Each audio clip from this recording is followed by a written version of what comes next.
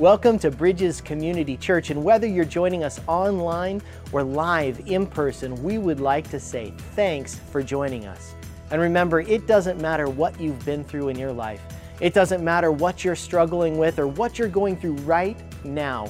You are welcome here, and you are in the right place.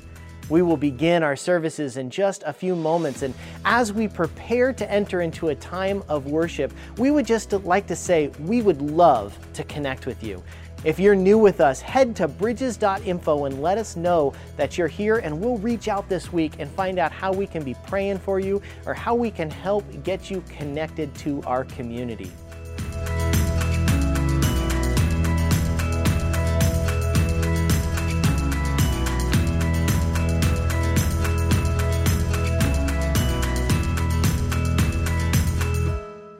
This coming Friday, April 1st, is our next First Friday gathering. Please come join us for a great night of fellowship and fun, maybe a prank or two. We're going to be looking at ways we can intentionally walk through Holy Week together. And we will also be ending our time with an egg filling assembly line so that we can be prepared for our egg hunt on April 16th, which we are hosting for our community. The egg hunt is something that we host as a whole church, so even if you can't be there on the 16th, coming to First Friday this week is a way for you to do your part. Our First Fridays are gatherings for all ages and stages, so everyone is welcome. I hope to see you there.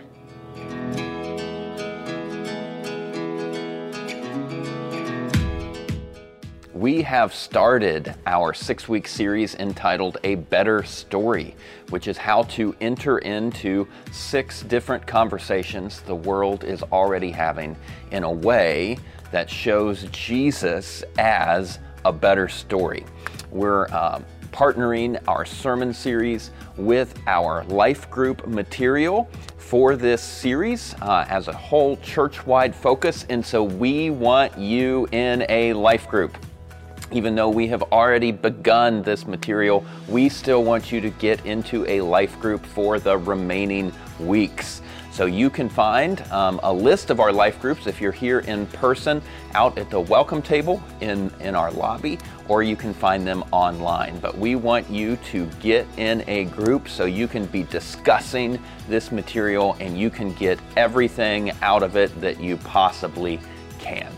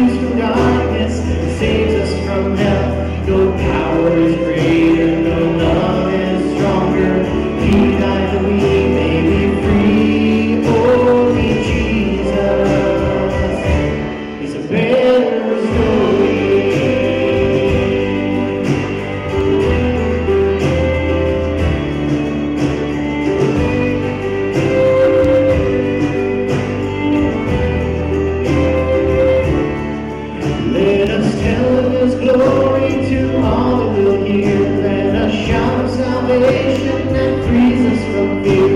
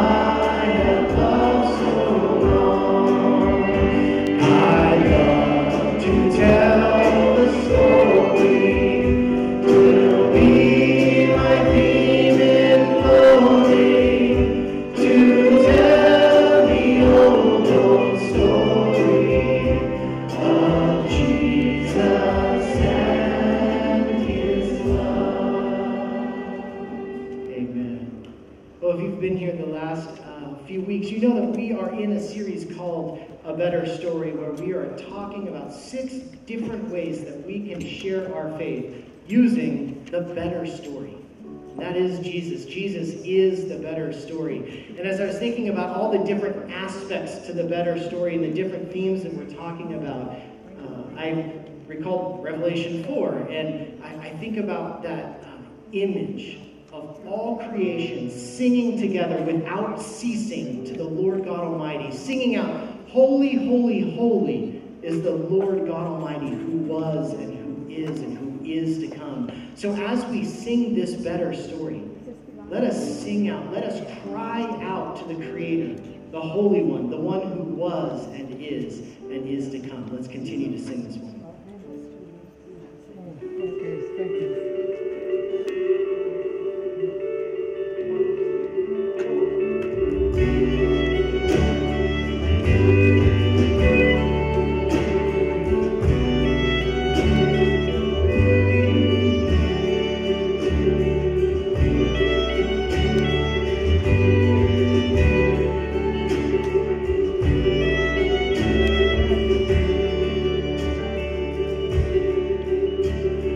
Who else commands all the hosts of heaven? Who else could make every king bow down? Who else could whisper and darkness trembles? Only a holy God. What other beauty demands such praises? What other splendor outshines the sun? What other majesty rules with justice? Only a holy God. Come,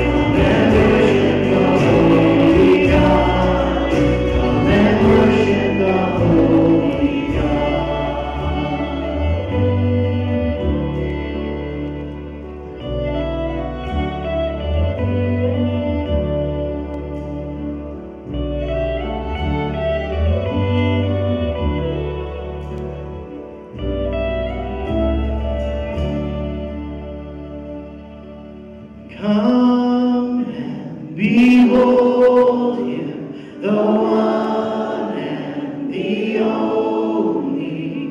Cry out, sing holy, forever a holy God. Come and worship the holy God. Holy, holy, holy, Lord God Almighty. Early in the morning, our song shall rise to thee.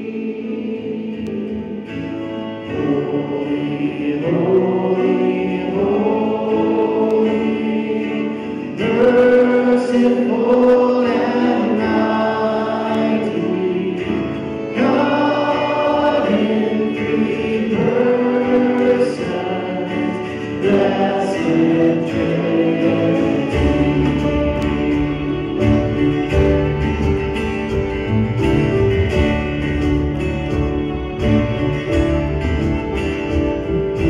Holy, holy, holy, all the saints adore thee, casting down their golden crowns around the glassy sea.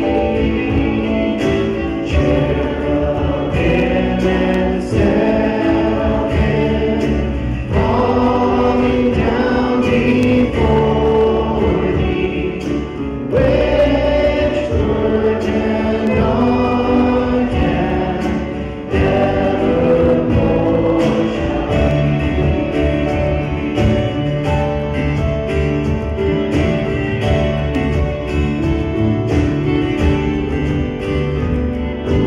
Holy, holy, holy, though the darkness hide thee, though the eye of sinful man thy glory may not see. Holy, thou art holy, there is none beside thee, perfect in bounding love and purity.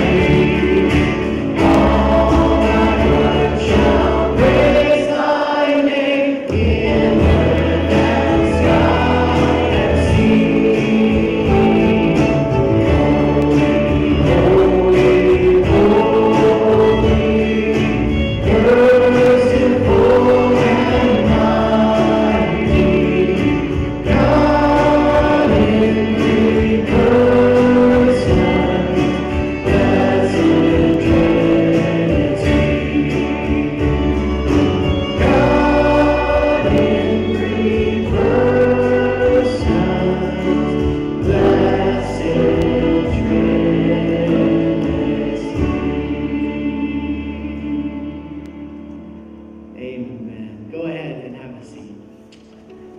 Friends, as we continue in worship, we want to have a few moments in the service where we take time to pray together as a congregation about things that are happening in our community and also around the world. I wanted to share with you all an update on contact that I have with one of our missionaries who's serving over in Ukraine in just a moment. Before I do that, though, I want to let you know that we'd love for your prayers and your continued interest and hopeful involvement in a local project that some of us have been involved in since January. Some of you know that we as a church have adopted an apartment at a new apartment complex in San Jose that is owned by City Team San Jose.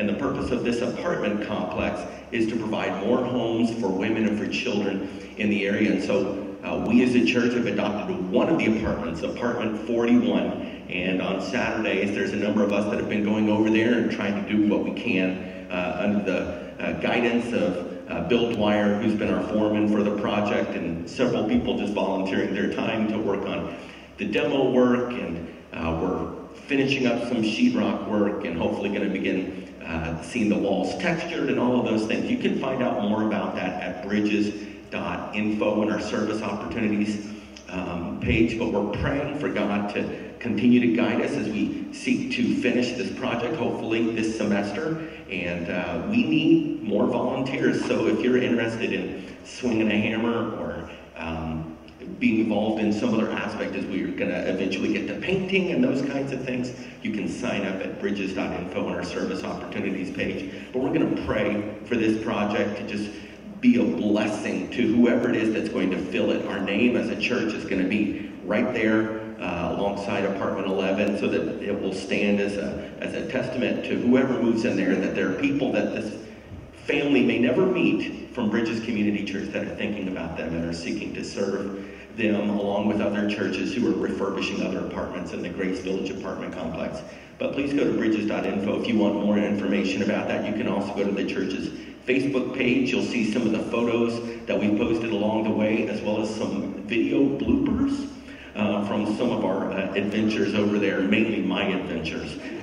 So you can go and you can check that out at the Facebook page. We're also raising funds to go towards this project. Our target is $30,000. It doesn't need to be raised all at once, but we're asking people to consider prayerfully giving financially towards the Grace Village project. Again, you'll find a link at bridges.info service opportunities. So we're going to pray about that in a moment. I mentioned Ukraine. We want to continue to pray as a church body about God's perfect will to be done.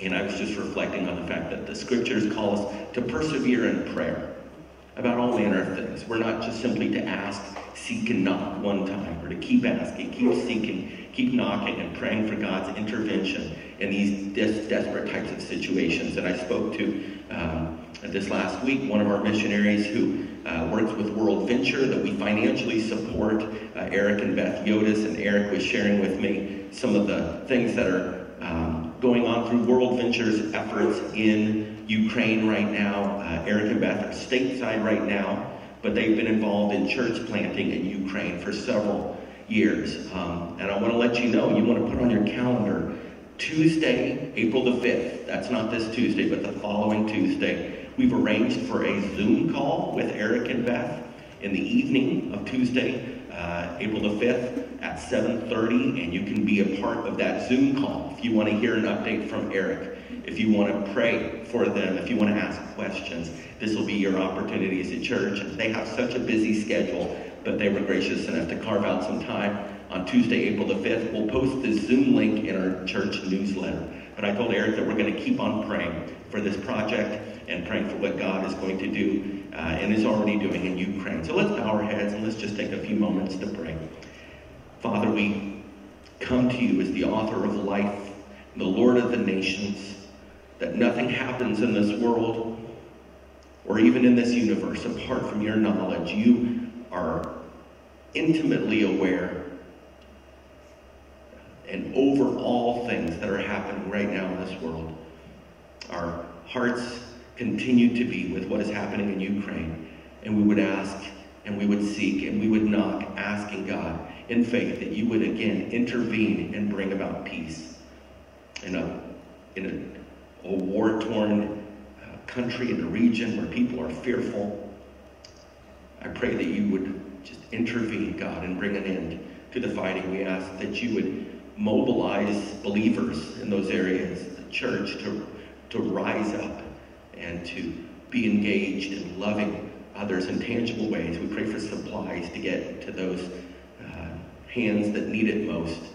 And we pray most of all, God, for you to be glorified, Lord, that you would cause leaders to see that they are only in positions of authority because you grant them that opportunity by your grace. I pray that you would direct them and cause any direction towards evil, Lord, to be thwarted, Lord. I pray that you would, Lord, bring peace.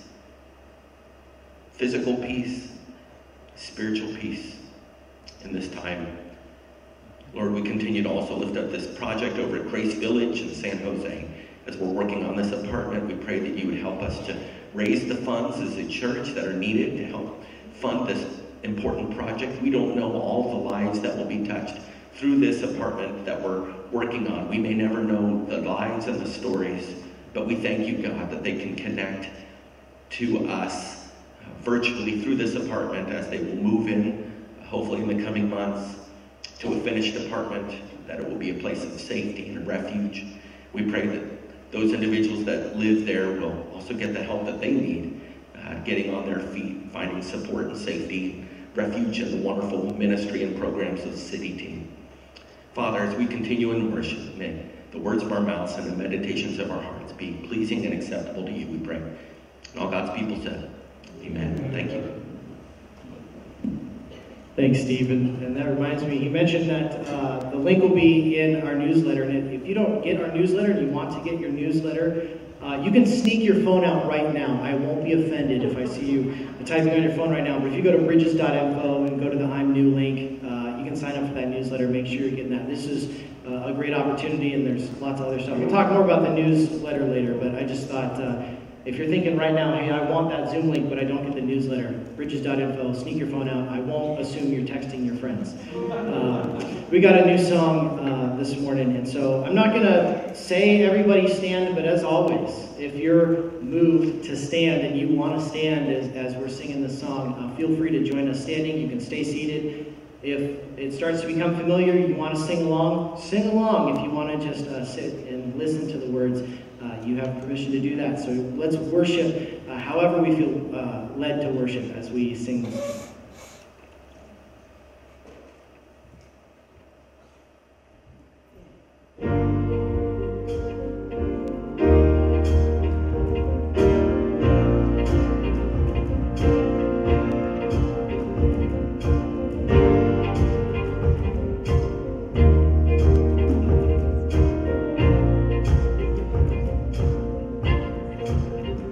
When you move, darkness runs for cover. When you move, no one's turned away. 'Cause where you are, fear turns into praise. Where you are, no heart's left unchanged.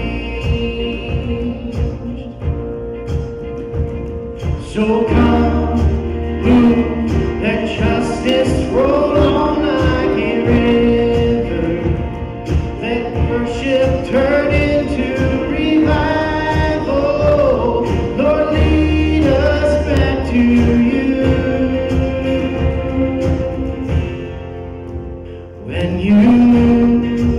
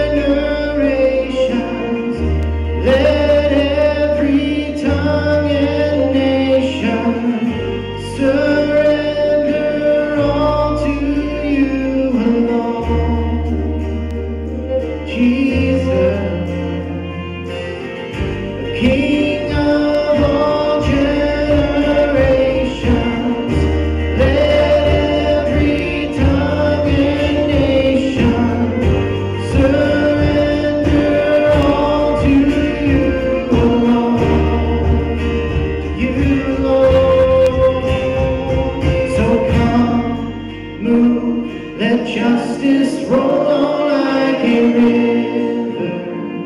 Let worship turn into revival. Lord, lead us back to you. So come, move, let justice roll on like a river. Let worship turn into revival. Lord, lead us back to you.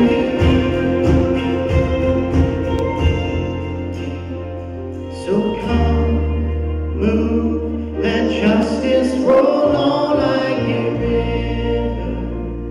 Let worship turn into revival. Lord, lead us back to you.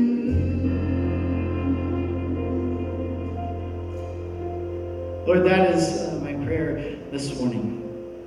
That your justice roll on like a river, God, and teach us to love mercy. Both of those. And may our worship, God, turn into a revival as you lead us back to you. May we be drawn in nearer and nearer to you than ever before.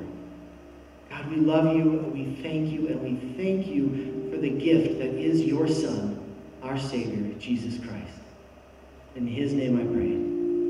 Amen. Amen. We'll go ahead and dismiss our elementary school students to join Miss Alba in the back.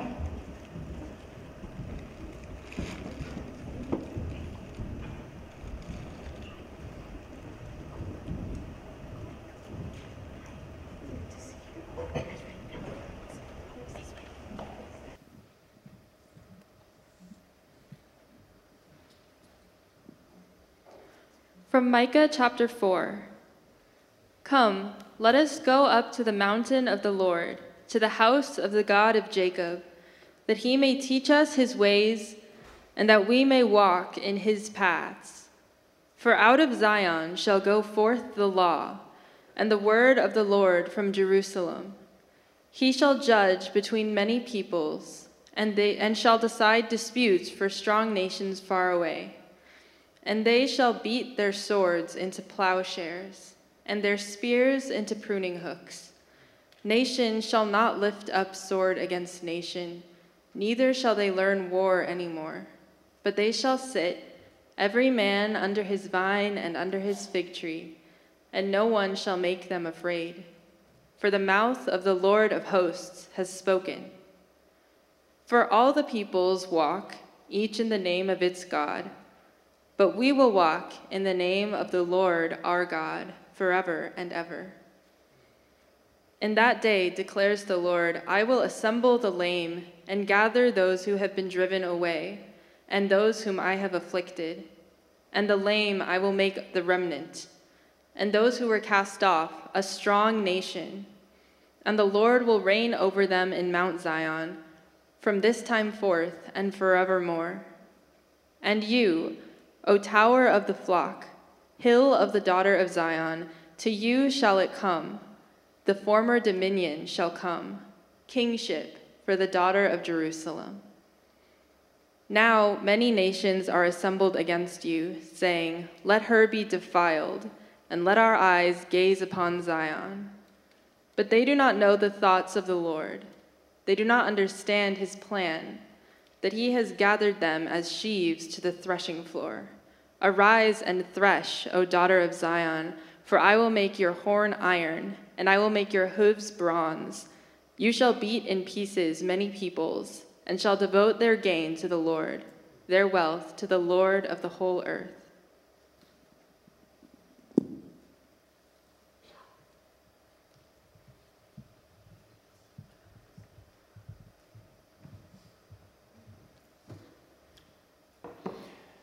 Well, hey, this is our fourth of 6 weeks where we are identifying 6 conversations that our friends, neighbors, colleagues are already having, in which we can enter into and share that Jesus is a better story. Again, our primary purpose during these 6 weeks is to discover very tangible ways that we can share our faith naturally.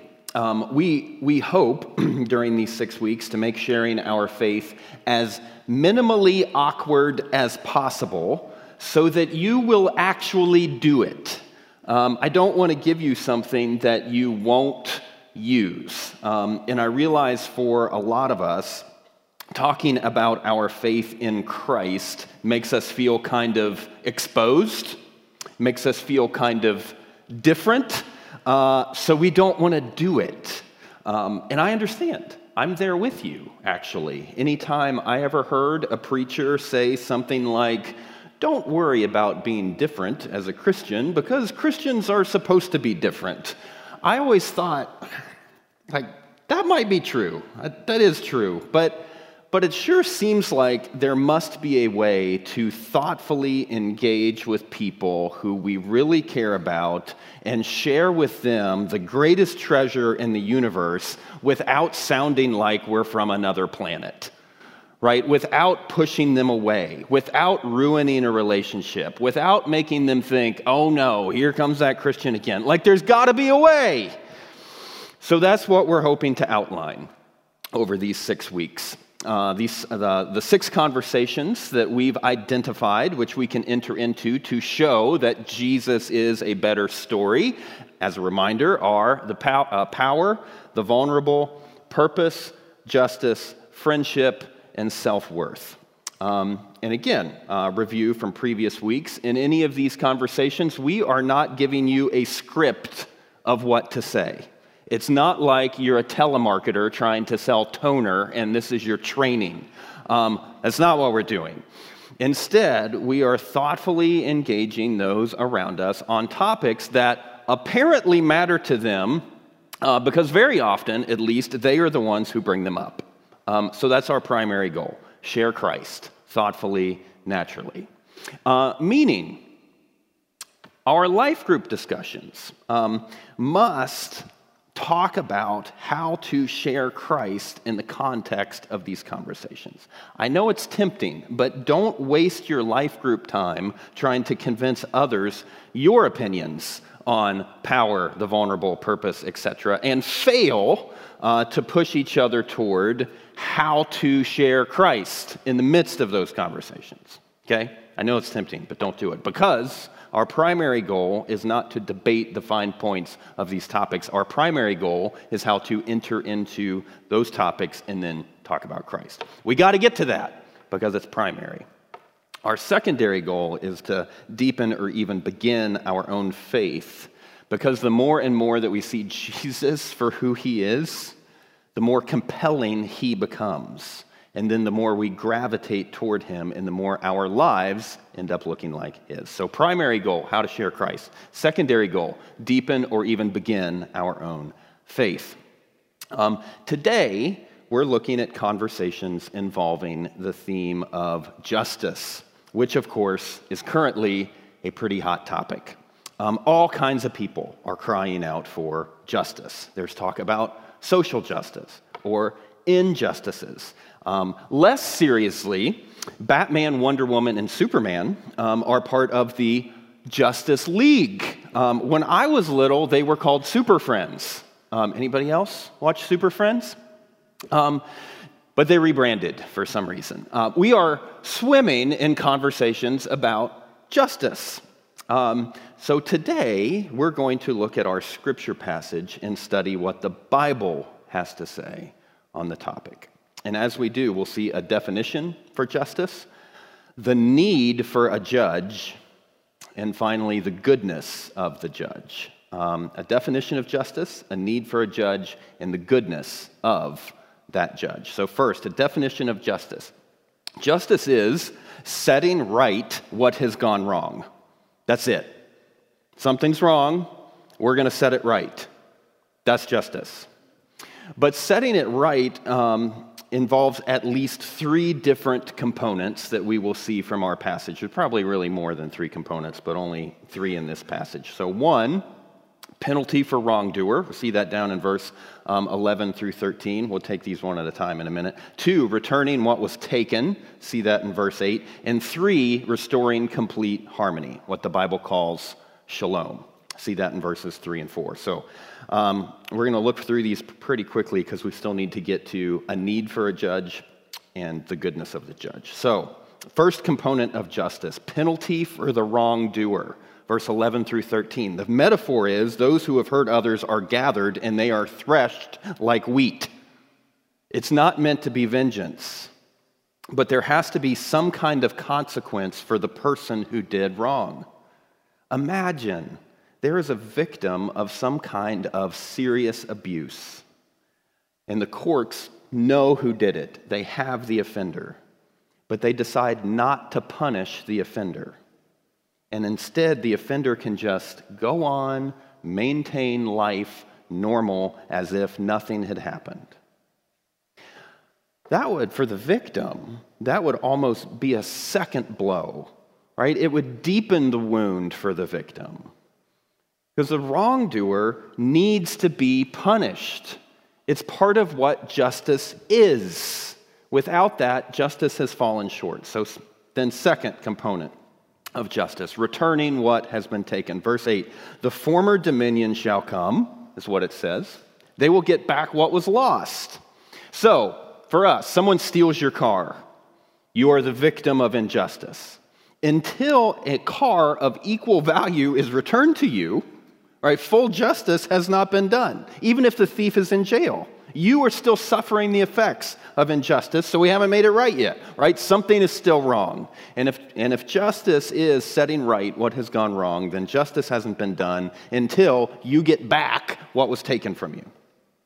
Lastly, third component of justice, restoring complete harmony, which is what the Bible calls shalom.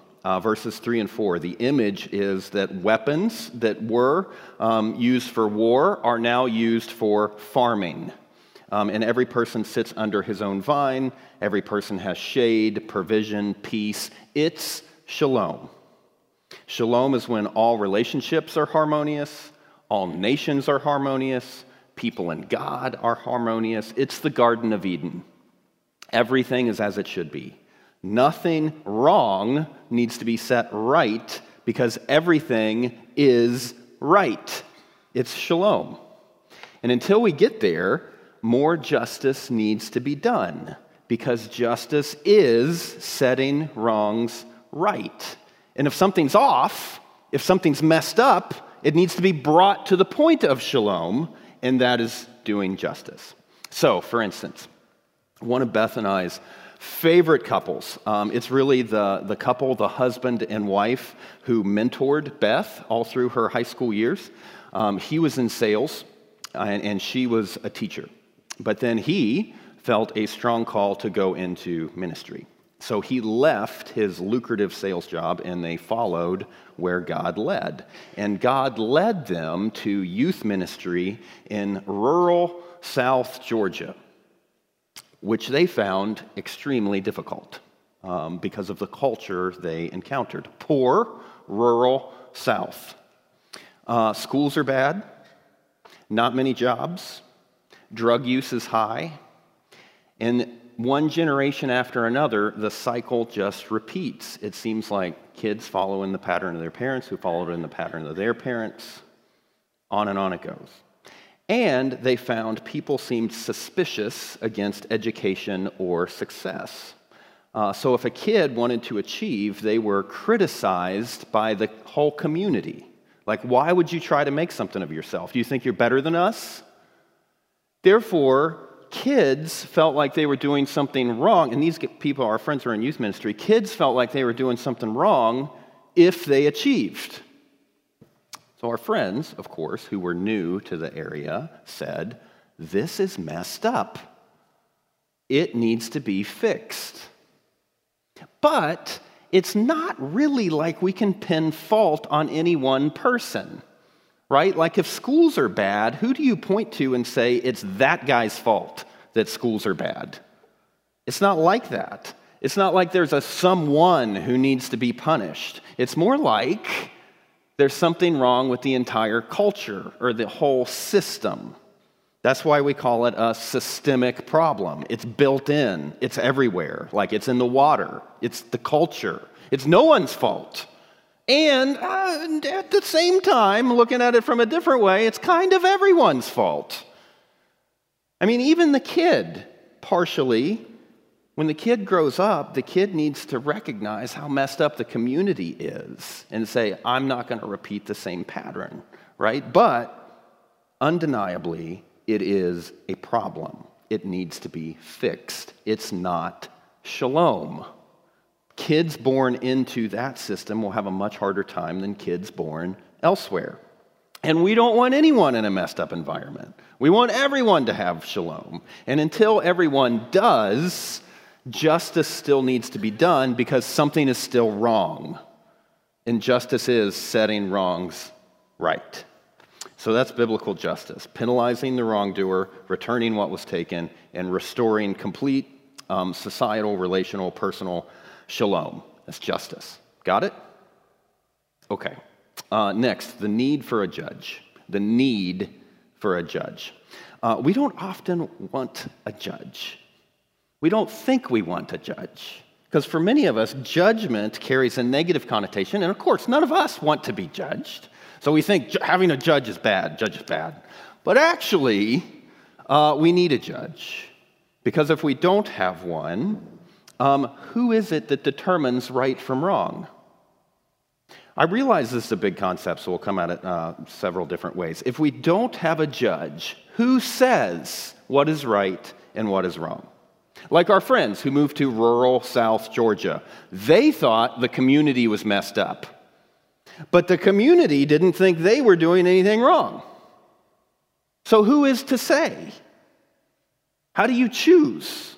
Like if you're going to do justice, if you are going to set right what has gone wrong, then you need some standard to declare what is right and what is wrong. You need a judge, or it's just free-for-all. Everyone has their own opinion.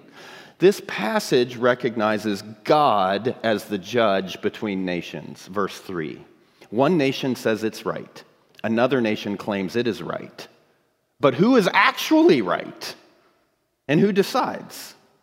So, for instance, women's rights in the Middle East versus Western ideals of women's rights. They are not the same. So who is actually right? Do you think the U.S. should go over to the Middle East and tell them they are doing it wrong? I do, if we're voting. But isn't that just cultural elitism? Aren't we just forcing our Western values on them? I mean, if you think they are wrong, like objectively wrong, like you have the real truth that everyone needs to follow, how do you prove that you have the real truth that everyone needs to follow? What standard do you appeal to? Is there some universally recognized authority that governs all of us that says how we all must behave? Is there one? If so, what is it? Think about this. Unless there is a God to whom we are all accountable, there is no such authority. It's just my opinion versus yours. There is no way to prove who has real truth because there is no real truth. We said this in the video if you're in a small group, but people often try to prove they are right. Really what they're doing is by appealing to the majority. They will say something like, everyone knows you can't treat women that way. Everyone knows that's wrong. Like, you know, as if everyone knows it, that would be enough proof. But first, not everyone knows it. Not everyone agrees. There are at least 1 billion people in this world who would disagree with your Western ideals about the proper way to treat women. So it's not everyone. It might be the majority. It probably is. But let's say it is the majority. Are you saying then that majority rules? Whatever the majority says, that is how we will determine real right from real wrong? Is that what you want to do? Really? I mean, okay, we can do that, but you know what that means? It means, by definition, the minority is always wrong. Always. Is that what you want to say? Is that how you want to judge between nations? One nation says something is good, another nation says something is bad. You want the world to vote to determine what is actually bad? Imagine it's the year 1780. The transatlantic slave trade is at its peak, and so far, only Vermont has abolished slavery. All the other colonies, the U.S. federal government, Britain, Portugal, Spain, Denmark, Sweden, France, they all think chattel slavery's great. You think it's wrong. It is wrong. The Bible says it's wrong. 1 Timothy 1:10, or in the Old Testament, it was punishable by death. That's pretty serious. But how do you convince anyone outside the state of Vermont that it's wrong? You can't say, everyone knows it's wrong. In fact, they would use that argument against you. They would say, everyone knows slavery's okay. The world has always had slaves. The world always will have slaves. It's okay. And you're like, you can't treat people that way. And they would say, okay, why not? Everyone else thinks it's okay. We've always done it. Why can't we treat people that way? What is it that you point to? How do you prove it's wrong? See, there's nothing there. There's nothing to point to. Unless there is a God to whom we are all accountable, there is no judge between nations. It's just my opinion versus yours, my very strong opinion, but just an opinion. So we need a judge. We need one. Without one, there is no real justice. Now, as we've said all along, our goal is to find ways to fold kind of gigantic concepts into regular conversations. And you might be thinking, Dan, I never have conversations about how problematic relative morality is. I'm not on a debate team. Fair. Me neither. Okay. However, we bump up against this all the time. People cry foul about human rights violations pretty frequently. Workers' rights in other countries. Or I had a conversation with someone who traveled to India for business, and he saw, really for the first time, the caste system still in effect. Which, officially, the caste system is abolished. But really, it's still there. Kind of like racism in our country. It's illegal, but it's still around, right? There's like lingering suspicions and judgments and superiorities, and it plays itself out all the time. So my friend goes to India, and he sees extreme wealth right next to extreme poverty. Literally, he's sitting in the fancy hotel, eating his fancy food, looking out the window at literally third world poverty. And it bothered him. And he's telling me about it. And I said, it bothers me too. That's messed up. And we talk about it a little bit.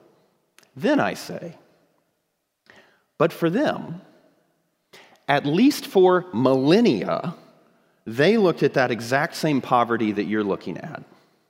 But instead of calling it unjust, like you and I do, they called it just and good and fair.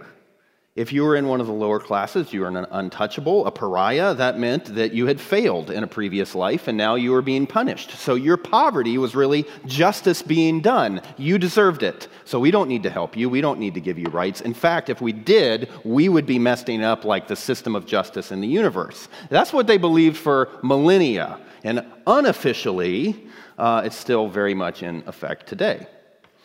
My friend says, that's wrong. They are wrong about that. You can't treat people that way. I say, I know. I agree. And it's deeper than just we feel that it's wrong, right? We believe that it's really wrong.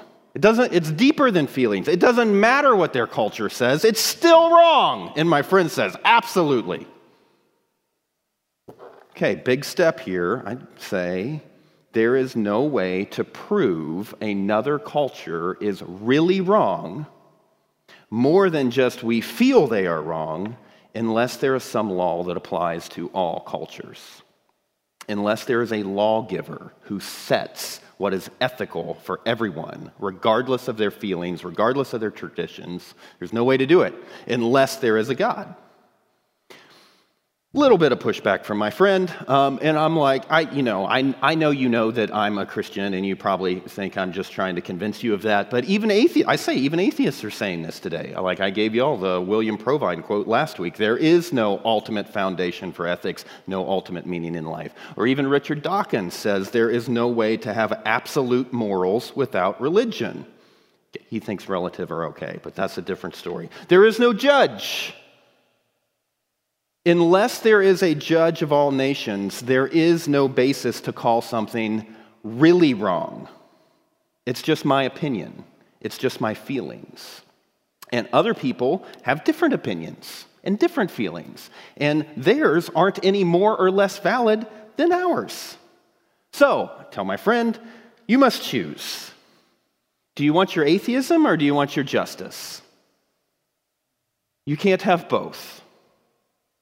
And hey, all right, plenty of atheists out there right now saying to stay consistent with our beliefs, there is no real morality. There is no real justice. They're owning it, which I applaud. So if you want to go that way, good for you. But don't get too upset if someone bribes your supervisor to get the promotion over you.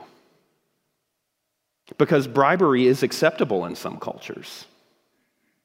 And don't get too upset if someone doesn't treat your daughter with dignity, because that's acceptable in many cultures. Don't get too upset, because you've chosen. There is no real morality, no real justice. It's just feelings. And those people over there think it's okay. And I have no more right to claim my feelings are real and apply to everyone else than they do. Okay, so to have real justice, there needs to be a judge. Has to be. That's the need for a judge. And hallelujah, there is one. And he's good. So let's talk about the goodness of a judge, of our judge, of the real judge. He brings redemption. He brings redemption. The God of the Bible doesn't only condemn evil, although he does condemn evil. Again, that's verses 11 through 13. He tramples it as wheat on the threshing floor. And the God of the Bible doesn't only give back what was lost, although he does that too, verse 4, verse 8. But more than those things, the God of the Bible redeems what is evil. He takes what was meant for evil and repurposes it for good. In these verses, again, weapons are transformed into farming tools. Verse 3, they are repurposed. It's the same piece of metal, but instead of being used for destruction, it is now used for cultivation. And people who were excluded because they were lame, verse 6, are now included for the exact same reason, verse 7. The lame become the remnant. They have the same characteristic as they did before. But now that characteristic is an asset instead of a liability. Jesus, of course, was drawn to people with physical needs. Then he heals them and he restores them so they experience Jesus in a way they never would have if they never had a need. What was meant to hurt them was turned to aid them. Evil is forced to serve us for our good. This is what God always does. Romans 8:28, he uses all things for our good, including things that were intended as evil toward us. Two examples from Jesus' life that show the same principle. The cross and his scars. The cross and his scars. When Jesus was crucified, everything about that was evil. It's a terrible injustice. Totally innocent man executed by people who lied and created a sham of a trial. He was whipped, he was tortured, all unjustly. It was all evil, all of it. When the disciples were looking at it, they thought this is the worst event in the history of the world, and it probably was. But what was God doing in that? God was saving the world through it. Jesus' conspirators meant it for evil, but God meant it for good. Think about this. God forced sin to defeat sin. It's like sin took aim at Jesus, had it in its sights, and then when they pulled the trigger, it turned back and blew up in their own face. God used sinful actions of men to free the world from sin. Because the sinful actions put Jesus on the cross where Jesus paid the penalty for our sin. Again, if justice is to be served, the wrongdoer must be penalized, but Jesus paid the penalty for our sin, thus freeing us from it and reconciling us to God. Evil was forced to accomplish good. Evil just wasn't stopped, which it was turned on its head, and it was forced to accomplish the opposite from what it intended. After Jesus' resurrection, the disciples completely flipped their understanding of the crucifixion. What they once thought was horrific, they now sang about with joy. And it's not like they sang about it because like the crucifixion's kind of slowly faded from their mind. It's not some kind of like time heals all wounds. It's not that. That's not how God heals. Instead, tragedies and traumas are redeemed so that eventually they are used for our good. Meaning, everything we once grieved, we will one day celebrate, just like the disciples did with the crucifixion. I know for some of you that seems impossible because the tragedies in your life are so deep or so painful or so ongoing. You think there is no way you could ever sing about them with joy. In fact, even me proposing the idea that you will one day sing about it with joy, that seems disgusting to you. Like no way I could ever rejoice about that. I get it. I wouldn't dare guess how God will redeem your trauma. And I can't tell you when God will redeem it. Jesus was in the grave 3 days. The part of your past that God will redeem might feel like it's in the grave for 30 years before God transforms it. You may not sing about it with joy until you are with Jesus in eternity. And you certainly are not doing anything wrong if you are still grieving it right now. Grieve away. Absolutely. It is not on you to force yourself to stop grieving. Grieving is part of your healing. Go for it. But there will come a day. There will come a day when God will so restore what was taken from you that you will celebrate the day that it was broken. If he can do that with the tragedy of the cross, if the disciples could rejoice about the crucifixion, he can do it with your tragedy. He makes all things new. He uses all things for our good. He redeems. He restores. That's the kind of judge he is. Second example from Jesus, the scars in his hands.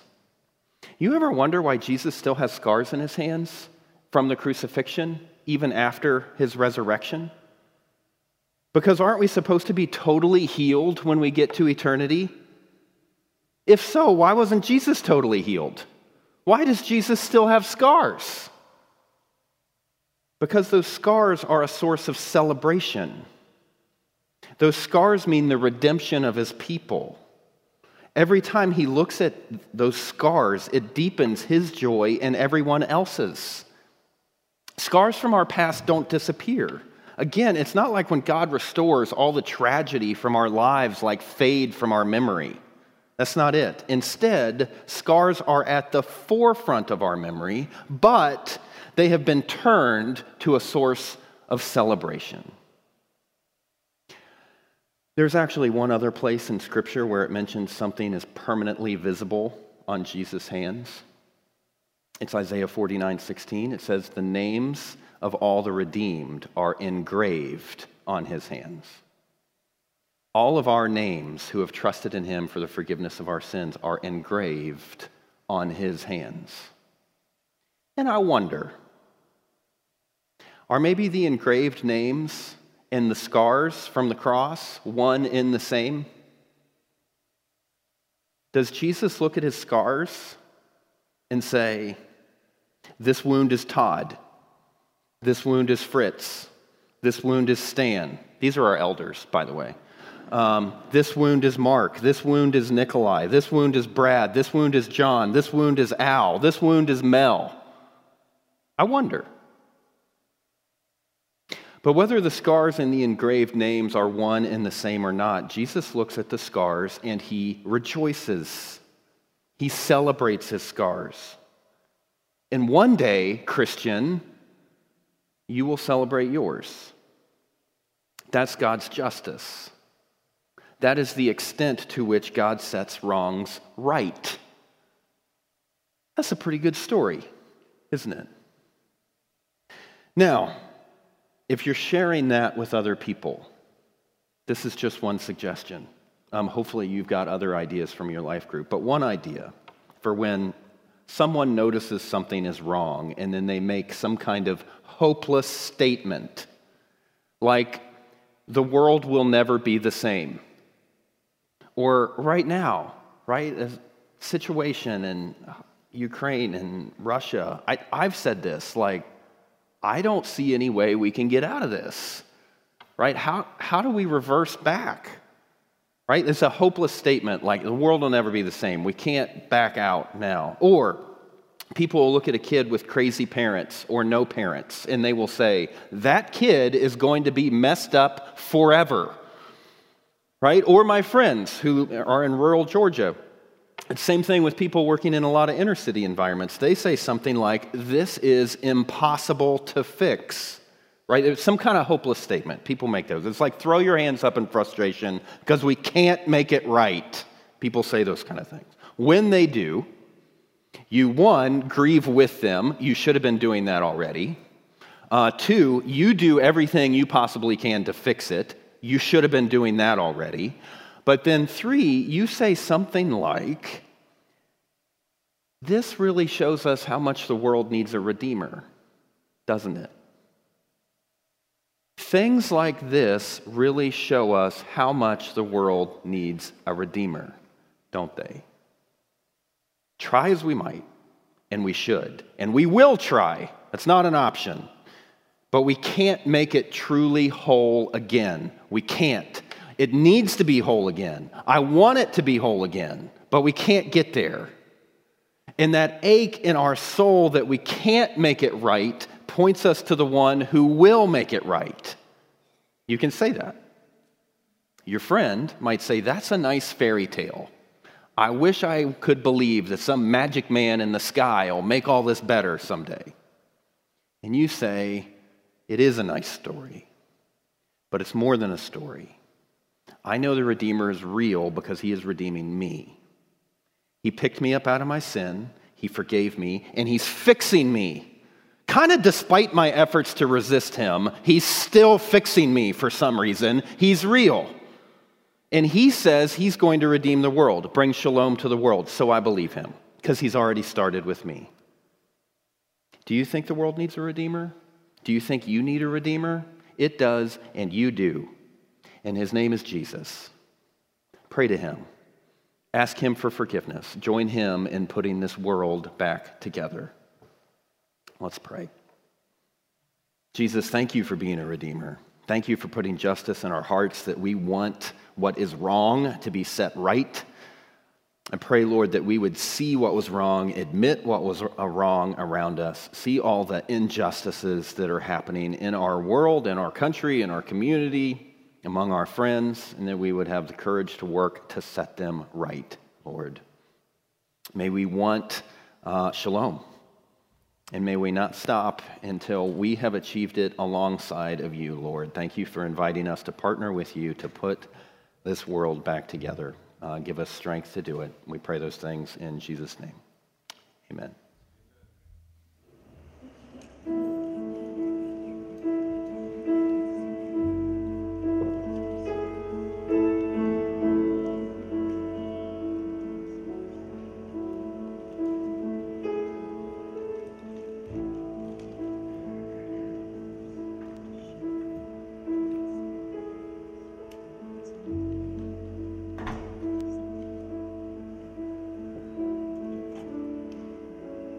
I just want to speak the name of Jesus over every heart and every mind, 'cause I know there is peace within your presence, speak Jesus.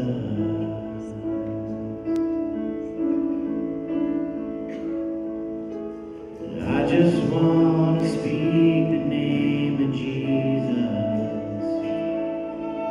Till every dark addiction starts to break. Declaring there is hope and there is freedom. I speak Jesus.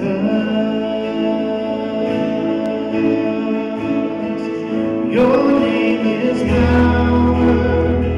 Your name is healing. Your name is life. Break every stronghold. Shine through the shadows. Burn like a fire.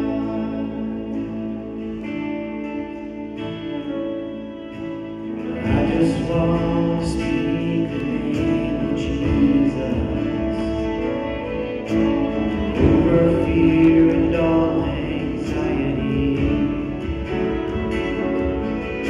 To every soul held captive by depression, I speak Jesus.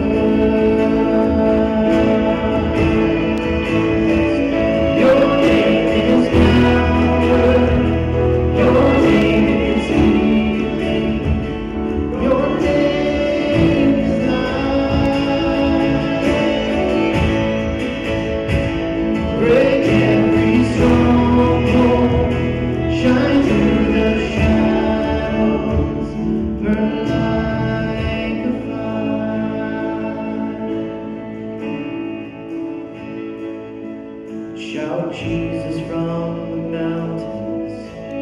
Jesus in the streets, Jesus in the darkness over every enemy, Jesus for my family, I speak the holy name, Jesus.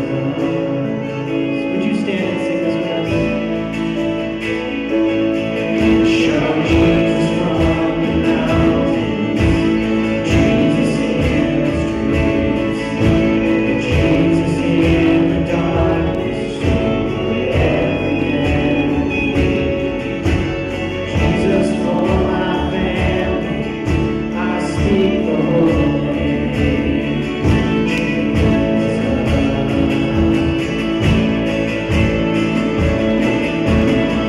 Shout Jesus from the mountains, Jesus in the streets, Jesus in the darkness over every enemy, Jesus for my family, I speak the holy name, Jesus.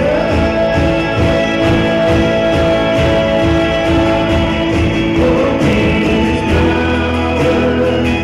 Your name is healing. Your name is life. Break every stronghold. Shine through the shadows. Burn like a fire. Your name is power. Your name is healing. Your name is life. Break every stronghold. Shine through the shadows. Burn like a fire.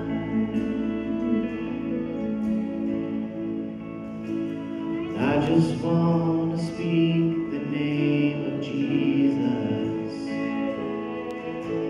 over every heart and every mind.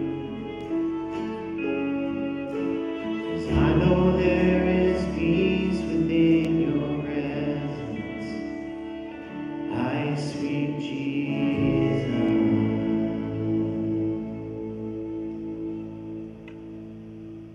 Go ahead and have a seat, and I'm going to invite Brad to come on.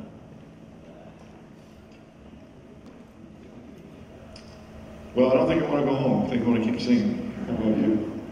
I am Brad, one of the elders here, one of those who has his name written in the book of life. I hope if you don't know him, you'll find him today. A couple things to think about. Did you have any questions about the sermon today? Yeah? Well, Dan is ready to answer any and all questions. He will take those and, as you see every Friday, post those on a video where he speaks to one or two of them. I don't think, Dan, you've ever answered every question that's come in, right? More than a few. If not, he responds. So he will get back to you, but he may not put it on the video. Please look for that. You can go to bridges.info to do that as well. You've heard that like 5 times today, and you're going to hear it more today as well. Easter's coming up, and we have decided to sponsor an egg hunt on our campus the Saturday before Easter, which I believe is April the 16th. We have a lot of plastic eggs, we have a lot of toys, we have lots of things to go in the eggs, but we don't have enough candy. You've heard that in the fall, too, our family fun night. We always need candy. No nuts or no chocolate, but please bring individually wrapped bags of candy. There'll be a box out in the front of the church and over at Burkhardt Hall, the Sunday school building, for you to drop those off in the coming week, so please do that. We'd love for you to give. You can do that online at bridges.info, or just go to the website, and you can also drop in the receptacles in the back of the church. Giving is important for the ministry here. We're a little behind, but God has always provided, and I'm sure He will again. Finally, I wanted to bring your attention to, I know a month ago you may have heard that Randy Wilson's wife, Vicki, passed away. Mel Badil has passed. Maybe most of you know that. If you don't know who she is, Bob was the longest running pastor in the history of our church. Some of you probably think it's somebody else, but it's not true. 33 years he was here doing youth and music. Dave Deal, his son, is one of the missionaries that we still support to this day. Melba passed about a week ago or so, March 22nd. There will be a memorial service at Palmcroft Church in Arizona this Tuesday, so it's quick, on March 29th. If you can't get to Phoenix, Dave Deal on his Facebook page, on Facebook Live at 11 a.m. on Tuesday morning, will be able to broadcasting it live, so you can participate in that way. They were a dear family. Everyone who passes is dear, but we want you to be aware of that. Finally, bridges.info. If anything else has been answered today, that's the place to go, and you can get all your information there. Let's pray as we close the service. Father, thank you so much for what you meant in our lives, because you are the good judge. Without you, we don't have any standing. You've taken care of our great need of sin, and you are restoring us. We'd ask that you would go with us this week, that we'd feel your restoring power in us, that we could share the gospel with others around us. In your Son's name, amen.